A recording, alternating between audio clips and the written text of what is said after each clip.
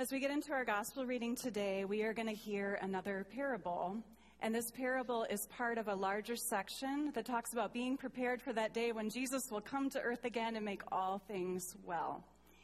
So this parable looks ahead to that, but it also begins saying that the kingdom of heaven is like. Now, if you remember, the last several weeks we've been talking about parables that talk about the kingdom of heaven. And when you hear that phrase kingdom, in the original language of the scripture, it means the ruling activity of God. So it's not just about the end, but it's also about God's activity that starts in Jesus Christ, that is present in Jesus Christ, and is continuing on today. So as we hear this parable, I invite us to not only think about it preparing us for that day when Jesus will come, but also about helping us keep awake for all the ways Jesus meets us each and every day. So the Holy Gospel according to Matthew, the 25th chapter. Then the kingdom of heaven will be like this. 10 bridesmaids took their lamps and went out to meet the bridegroom. 5 of them were foolish, and 5 were wise. And I was thinking to myself, these are not good odds, right? When the foolish took their lamps, they took no oil with them, but the wise took flasks of oil with their lamps. As the bridegroom was delayed, all of them became drowsy and slept. But at midnight there was a shout, "Look, here is the bridegroom, come out to meet him." Then all those bridesmaids got up and trimmed their lamps. The foolish said to the wise, "Give us some of your oil, for our lamps are going out." But the wise replied, "No, there will not be enough for you and for us. You better go to the dealers and buy some for yourselves." And while they went to buy it, the bridegroom came, and those who were ready went with him into the wedding banquet, and the door was shut. Later the other bridesmaids came also, saying, "Lord, Lord, open to us." But he replied, "Truly I tell you, I do not know you." And then Jesus said, "Keep awake, therefore, for you know neither the day nor the hour." The Gospel of the Lord. You may be seated. I think it's kind of interesting that Jesus ends this parable with the words, "Keep awake," in a story where everyone but the bridegroom has fallen asleep. It's also a little confusing to kind of get everything that's going on here. We hear all throughout our scriptures promises that in the kingdom of God there is plenty, there is enough, there's an abundance, and so we can give generously.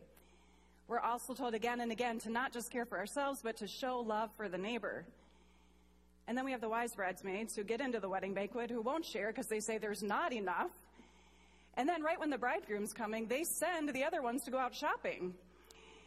And it seems a little unfair that the bridegroom would turn away half the bridesmaids, who even though they weren't there right at the right moment, had been waiting for him all along. There's a lot in this parable that seems not so fair. And yet maybe it does speak some truth into our lives that we tend to ignore. Debbie Thomas is someone who writes about the passages, and she wrote about this one once. And she wrote, "Sometimes doors in our lives do close." She writes, "I don't like the fact that the groom closes his doors. I don't like the fact that the story leaves 5 women out in the cold. But whether I like these things or not, they happen. Chances fade, time runs out. We know this, we experience it regularly. We don't like it, but we pretend it's not true. We keep thinking, well, I'll get to it eventually. There's still time left." But she says, what if there isn't? What if this parable is telling us to be alert now, awake now, active now, not to put it off? And I think that can sound a little overwhelming, especially if what you have right now feels like way too much to manage right now. And yet there's some truth to it. I think back to several years ago. We were living in Pennsylvania, and I had my boys draw a card for my grandma, for their great-grandma, on Mother's Day. And they drew this awesome picture, and one of them was kind of funny, and I was excited for her to see the card. But sending cards, getting them actually addressed, is not one of my strengths. It tends to get put on the back burner for things that seem more important. So July came, and we were going to go visit her, and I still had the card. And about a week before we were going to go see her, she became sick, and she died.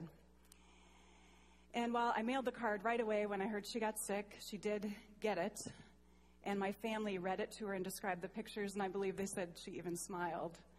I still regretted that she didn't experience the love in that card 2 months before. And I'm at peace with it now, and it's a small thing, but I think it points to how we delay what is of value or important because we think we have more time or other stuff keeps getting in the way. And not just talking about life, but about the opportunities that are presented before us. Debbie Thomas goes on to write, "It's the opportunity to mend the friendship, break the habit, write the check, heal the wound, confront the injustice, release the bitterness. These opportunities close down. The door closes. What if this parable is inviting us to remember that tomorrow, if it comes, will be its own gift? Don't presume that it belongs to you. Do what is holy and necessary now." Jesus calls us to keep awake for that day when he will come again and bring all things to goodness and wholeness. But the only way we prepare for that is by being prepared and keeping awake for all the ways Jesus meets us today and every day. This past week, Pastor Erin and I set aside some time to do some planning, preparing for ministry in the upcoming months. And we started wondering, what is it that's needed right now? What do people need?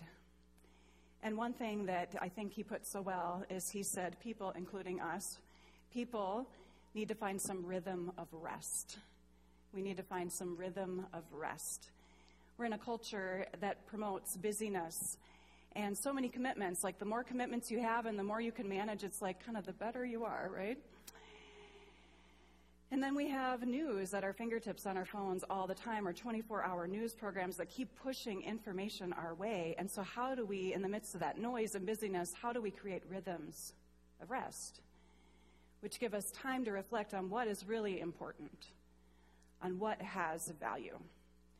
I struggle with that in my own life, and I think it might start with just setting aside some time to really reflect on what's important. Like, what if all of us this week took 30 minutes, maybe 15 here or there, took just 30 minutes and set aside some time to reflect on what is truly important to you? What are your core values? What does Jesus value? And then are we living them? Right? If I value family, spending time with family and keeping in touch, then I send that letter. Then I'm living that core value more fully.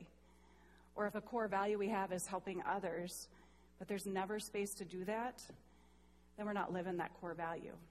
So what are ways we are keeping awake to Jesus' work in our lives? Now, some of you have probably heard this before, but I think one tip that I once heard is, we write our appointments on the calendar, we write our meetings on the calendar, and we keep those. Hopefully, we keep them. But what about writing prayer or exercise or worship or calling that friend who needs support this week? What if we wrote those things on the calendar and kept them as important as all the appointments and meetings we have? It might help us more fully live our core values, live what Jesus calls us to. Now, if we look back at the parable of these bridesmaids, when I look at the wise ones and their characteristics, I feel pretty good about myself. They are preparers. I'm a preparer.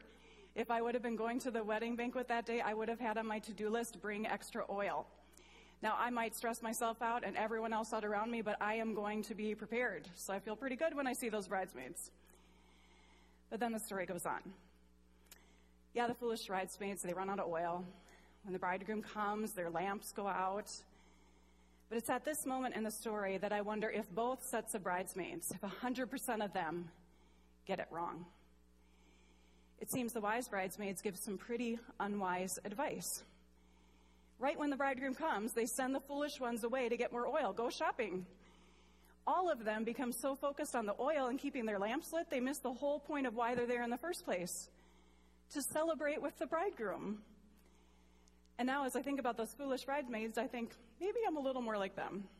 Because even if I had on my to-do list, if I forgot that oil, rather than facing the embarrassment of not looking prepared, of not looking like I have it all together, I probably would have run off and got the oil too. The foolish bridesmaids, and often we, can get so focused on making things that aren't the main thing the main thing. We can get so focused on all the other things going on we forget to be aware of Jesus at work in our lives. The bridesmaids aren't just there for their oil. They're there for their presence, to celebrate with the bridegroom. God values you as you are, when you have it all together and when you don't. And then he invites us to do that for each other in this community of faith. One more word from Debbie Thomas. She writes, perhaps the lesson of this parable is, don't allow your fear or your sense of inadequacy to keep you away. Be willing to show up as you are. Complicated, disheveled, half-lit, and half-baked. The groom delights in you, not in your lamp. Your light doesn't have to dazzle. God is light. Jesus is the light of the world. Your half-empty flask of oil isn't the point. You are, so stay. And I think that's beautiful and focuses us on what God thinks is important, which is relationship with each and every one of us as we are. And then for us to have high quality of relationship with each other in this community. Now, when we get to the end of the parable, it's a little disconcerting. The bridesmaids get locked out of the wedding banquet. They can't get in. The door is shut. And yet, when we look around at our world, how many in our world today feel shut out in the night? How many are longing for light or joy or peace across the world or in our own community? The thing is, if we look at the larger gospel, Jesus also ends up being the one shut out by the people around him, the one sentenced to death on a tree on the cross, which according to all the Old Testament scriptures means you are cursed. Cursed is anyone who hangs on a tree on a cross. Jesus took on that curse for all the wise and the foolish ones of the world. He experienced the worst that this world can do, violence, suffering, and death, so that he could be one with all those who are experiencing those same things, violence, suffering, and death across our world right now. He remains the light of the world for those who are celebrating, and a light for those who are frantic and despairing and shut out in the night. Now, like the bridesmaids in this parable, we too wait. We wait to see Jesus at work in our lives. We wait for that day when Jesus will finally come to earth again. But as we wait, may we seek to focus on what really has value, on what gives life purpose and meaning today, Jesus Christ our Lord, and the way of life to which he calls us. Thanks be to God. Amen.